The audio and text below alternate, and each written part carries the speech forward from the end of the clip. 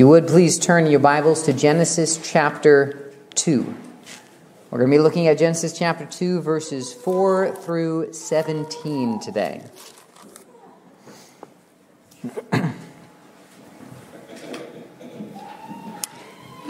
You ever watch a deleted scene from a movie?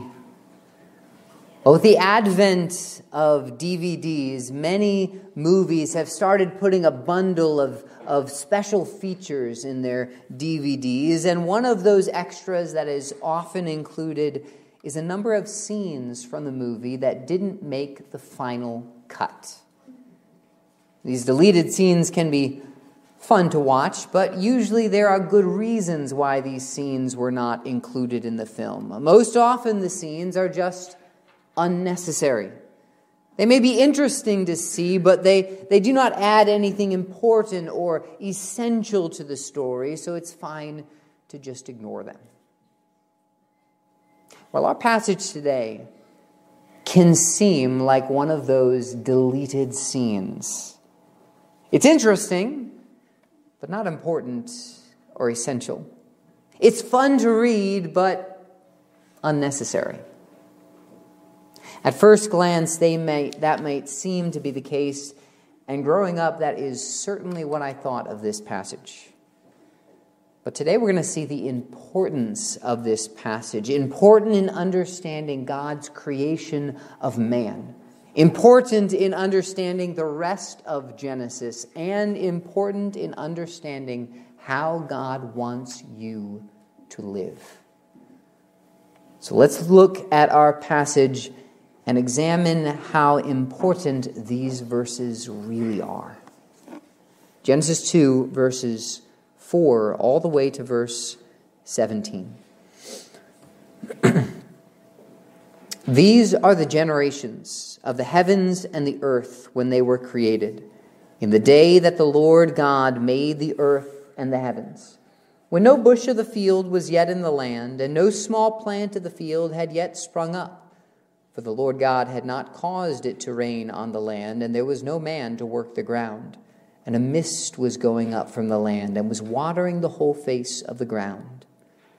Then the Lord God formed the man of dust from the ground, and breathed into his nostrils the breath of life, and the man became a living creature.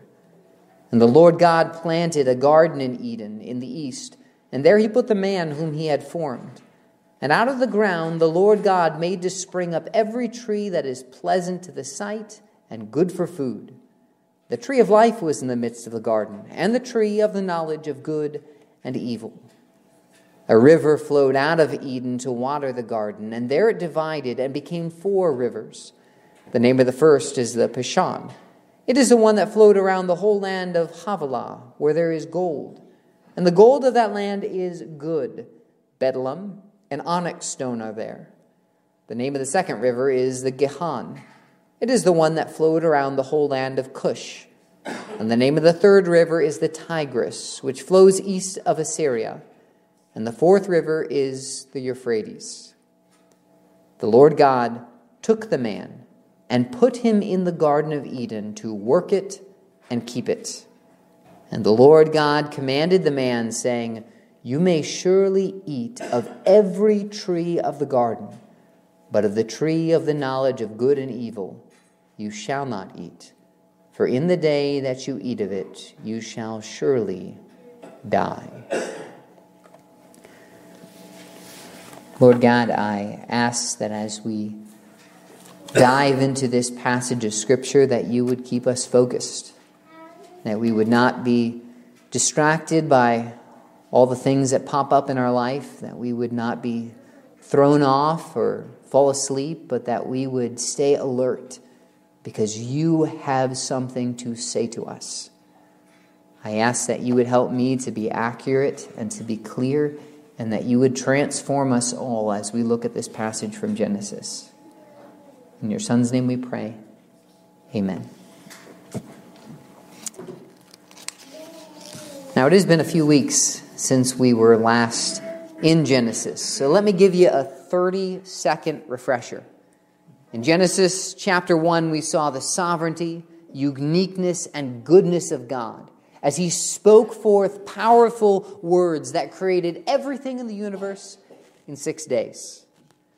All that God made was good, but humans were especially created in the image and the likeness of God, and were given the responsibility to rule over all of creation. Then on the seventh day, God rested from his work, and he blessed that seventh day and made it holy. So we have seen the big picture view of God's creation. And now in our passage today, we're going to get a zoomed-in view of some aspects of that creation. And although some of this can seem a little overlapping, we are going to see the importance of God, why God put this expansion in our Bibles. If you'd like to follow along, there's an outline of our sermon on the back table there. We start with the preface. Genesis chapter 2, verses 4 through 7 is the preface. It says, "These are the generations of the heavens and the earth when they were created, in the day that the Lord God made the earth and the heavens, when no bush of the field was yet in the land, and no small plant of the field had yet sprung up. For the Lord God had not caused it to rain on the land, and there was no man to work the ground. And a mist was going up from the land, and was watering the whole face of the ground." These verses give us an introduction to our passage and make a few preliminary statements. It is the preface to the passage. "These are the generations" is a common phrase throughout the book of Genesis and helps us distinguish between different sections of the book. This section is still focused primarily on the beginning of creation, as it says in verse 4, "These are the generations of the heavens and the earth when they were created, in the day that the Lord God made the earth and the heavens." The Lord God was the maker of all things. He is the one who created the universe out of nothing and carefully put everything together. And during God's time of creating the world, it says in verses 5 and 6, "When no bush of the field was yet in the land, and no small plant of the field had yet sprung up, for the Lord God had not caused it to rain on the land, and there was no man to work the ground. And a mist was going up from the land and was watering the whole face of the ground." Although Genesis chapter 1 told us that some kind of plants appeared on day 3 of creation, some other kinds of plants had not yet sprung up. For God had not brought rain to the land yet, and there was a mist, though, that had begun to water the ground. But also there was no man to work the land. Some plants needed man to cultivate them. They required man to work on the land before they could grow. These parts of creation were waiting for man to show up. They needed man to arrive. Now, you've probably heard of some modern environmentalists being called tree huggers, right? Well, creation was a man hugger. Man and the rest of creation were not enemies. In fact, creation was incomplete without man and could not flourish without man. Creation needed man. And so creation waited for man until the Lord God made Adam, which we see in our next point, the person. Chapter 2, verse 7 says, "Then the Lord God formed the man of dust from the ground and breathed into his nostrils the breath of life, and the man became a living creature." Man did not evolve through a process of mindless and random chance, but was specially created by God. The Hebrew word for formed here is describing the work of a craftsman. God carefully and intentionally designed man. And unlike the animals, God uniquely breathed into man's nostrils the breath of life, and the man became a living creature. Man was a physical, earthly being as he was made from the dust of the ground, but he was created in a unique way, utterly distinct from the rest of the physical realm. And God made sure that this specially created person was abundantly provided for, which leads us to our next point, the provision, Genesis 2, verses 8 through 14. It says, "And the Lord God planted a garden in Eden, in the east, and there he put the man whom he had formed. And out of the ground the Lord God made to spring up every tree that is pleasant to the sight and good for food. The tree of life was in the midst of the garden, and the tree of the knowledge of good and evil. A river flowed out of Eden to water the garden, and there it divided and became 4 rivers. The name of the first is the Pishon. It is the one that flowed around the whole land of Havilah, where there is gold. And the gold of that land is good. Bedlam and onyx stone are there. The name of the second river is the Gihon. It is the one that flowed around the whole land of Cush. And the name of the third river is the Tigris, which flows east of Assyria. And the fourth river is the Euphrates." What we see right off the bat is that God instantly provides for the man that he had formed. He planted a garden in Eden, and there he put the man. And this was not one of those weird rock gardens. This garden actually had real plants. Plants that were both appealing to the eye as well as to the mouth. As verse 9 says, "Out of the ground the Lord God made to spring up every tree that is pleasant to the sight and good for food." There were no ugly trees or trees with bad tasting fruit in Eden. God surrounded the man with beautiful trees that produce the most flavorful fruit. Also in the middle of the garden was the tree of life and the tree of the knowledge of good and evil, which we're going to talk about in a minute. But verse 10 also says, "A river flowed out of Eden to water the garden, and there it divided and became 4 rivers." And then in verses 11 through 14, it lists those 4 rivers and some things about them. And the question is that I always asked myself when I was a kid, as well as this week, why in the world are these rivers listed?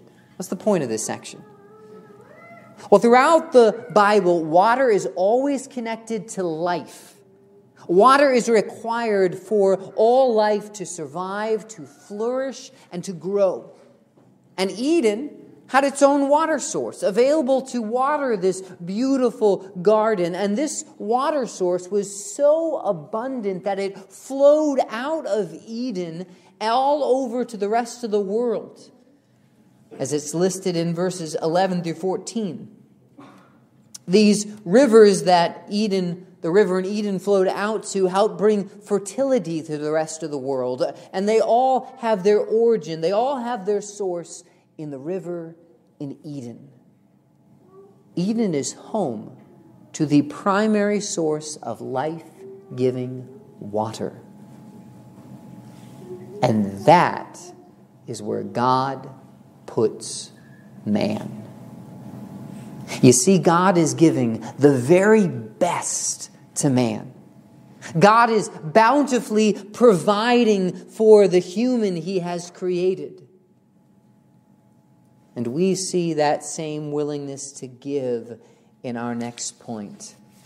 The pleasure and prohibition. The pleasure and prohibition.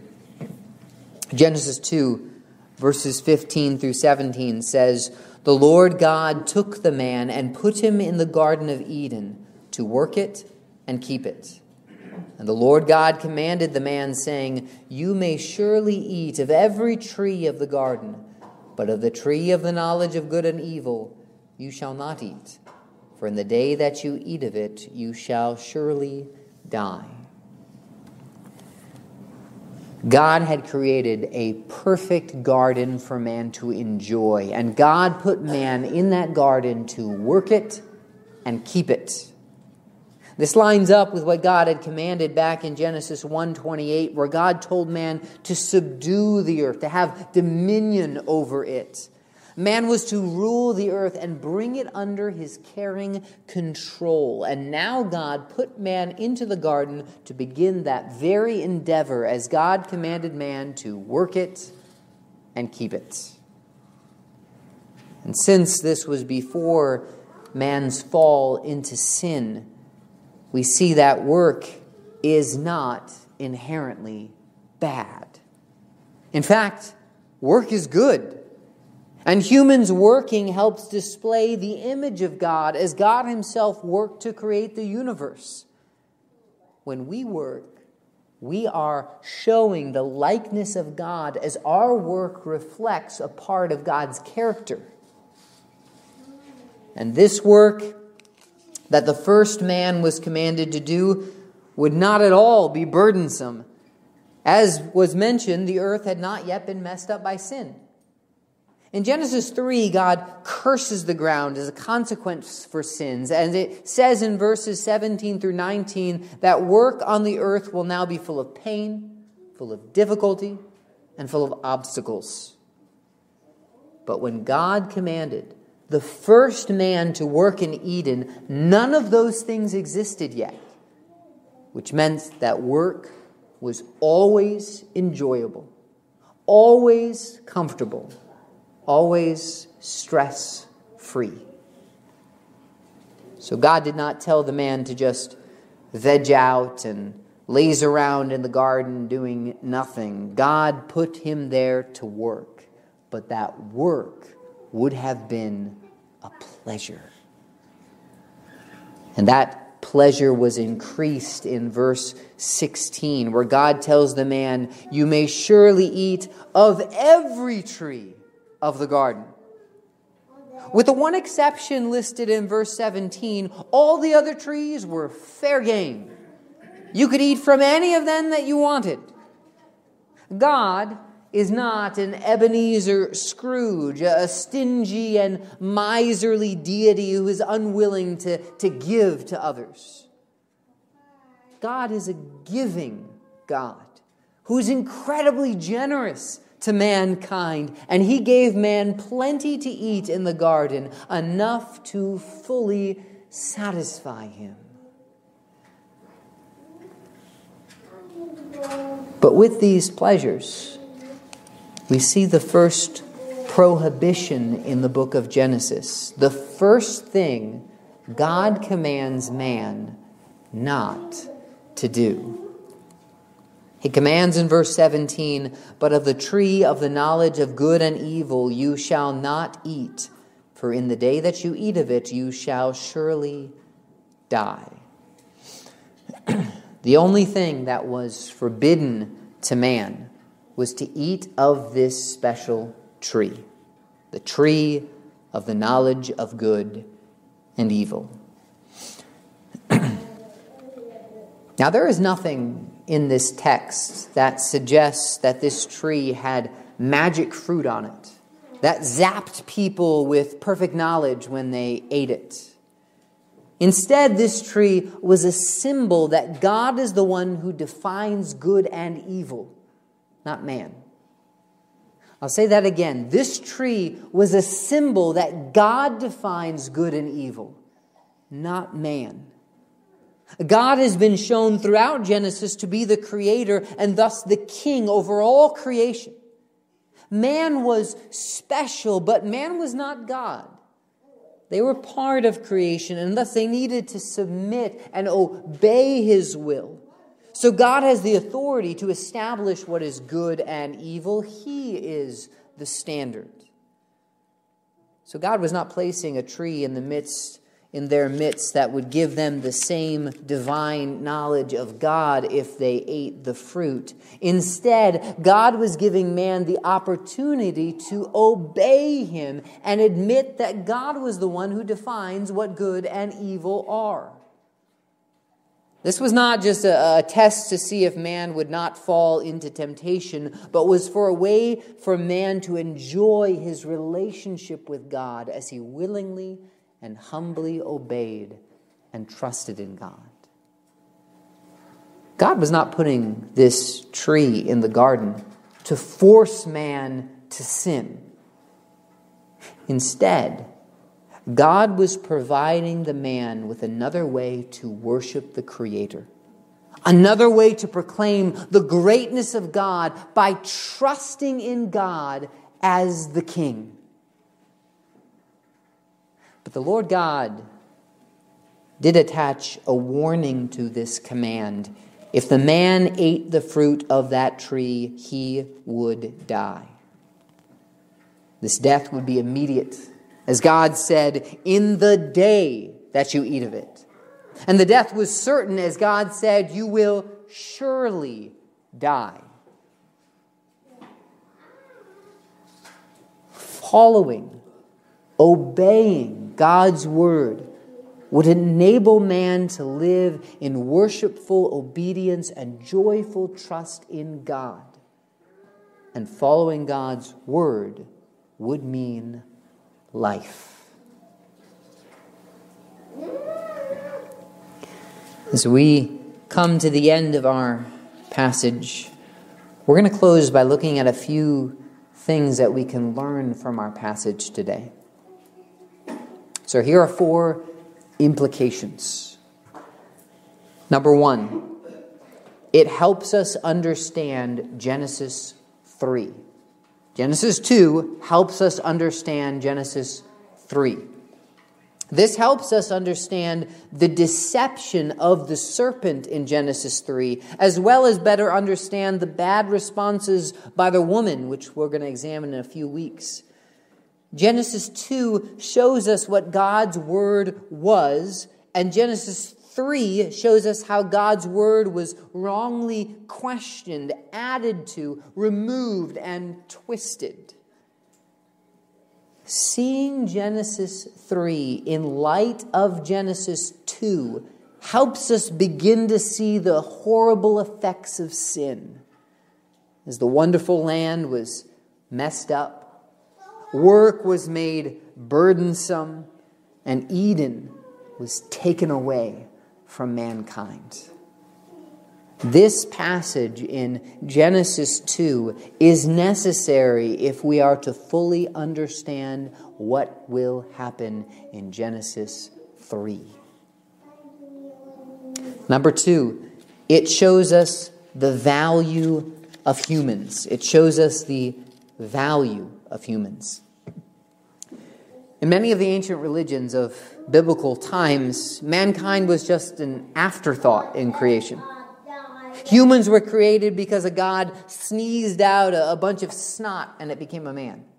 Or one god cut open another god and the blood spilled out and became a man. These ancient myths saw creation of man as an accident, as an afterthought. But according to our passage, mankind was specially designed and carefully crafted by God.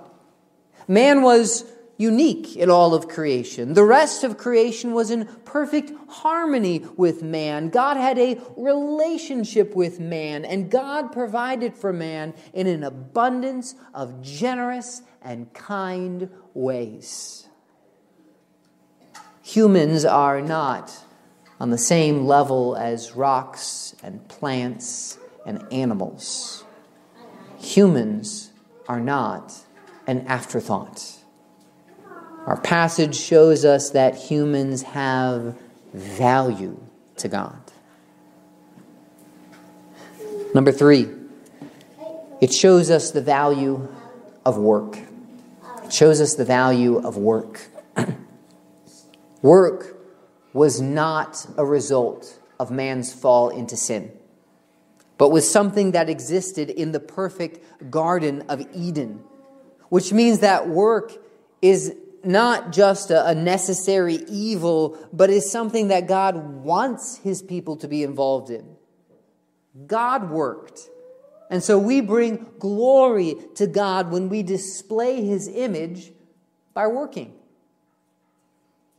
And eventually, when Jesus Christ returns, and believers are brought into the eternal paradise, work will no longer have the pains and the difficulties and the obstacles that so often come up in this life. And believers will be able to fully enjoy and fully appreciate work, no longer burdened by the effects of sin. And number 4, this passage, it shows us the importance of obeying God's word. It shows us the importance of obeying God's word. God is the creator. And therefore, he always knows what is right because he himself defines what is good and what is evil, what is right and what is wrong. And so it is our responsibility to trust and obey his word no matter what. We are not the creator. We are a part of creation. And so we must learn to humbly and follow what our Creator has said. God's word must be obeyed. And this was the example of our Lord Jesus Christ.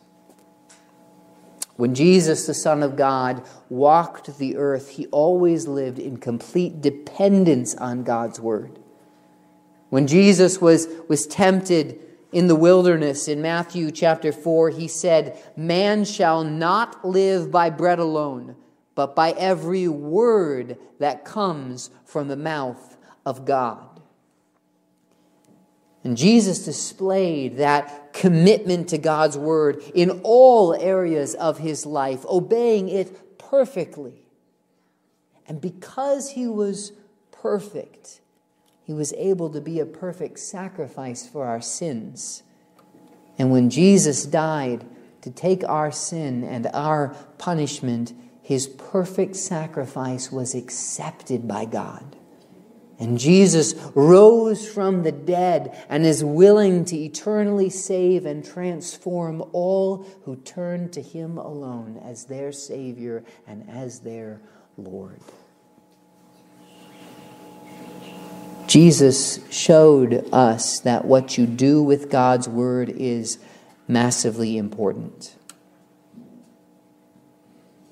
And so if you want to be like Jesus, if you want to avoid the consequences of sin, and if you want to enjoy the blessing of obeying the Creator, then turn your attention to God's word.